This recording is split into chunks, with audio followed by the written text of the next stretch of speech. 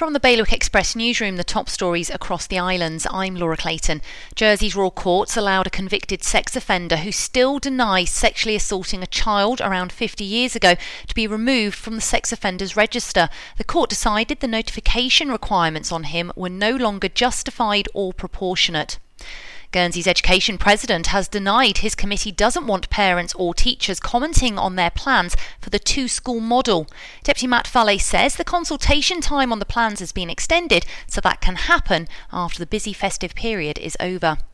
Guernsey's law enforcement agencies have faced a second inspection a year after a review raised a number of concerns. The inspectorate was over last week. The results of this follow-up report should be public soon. And a pedestrian walkway is going to be built between JCG primary and secondary schools. It's to help students get between the two sites safely and forms part of its 5-year development plan. For more on all of today's news, go to bailiwickexpress.com. Now your weather. More showers on the way, I'm afraid, with highs of just 11 degrees. Bailiwick Radio News, sponsored by IQ. IQ, the Channel Islands' only official Apple premium reseller. See their full range of Mac notebooks and desktops. IQ, your local Apple expert. Liberty Wharf, Jersey and High Street, Guernsey.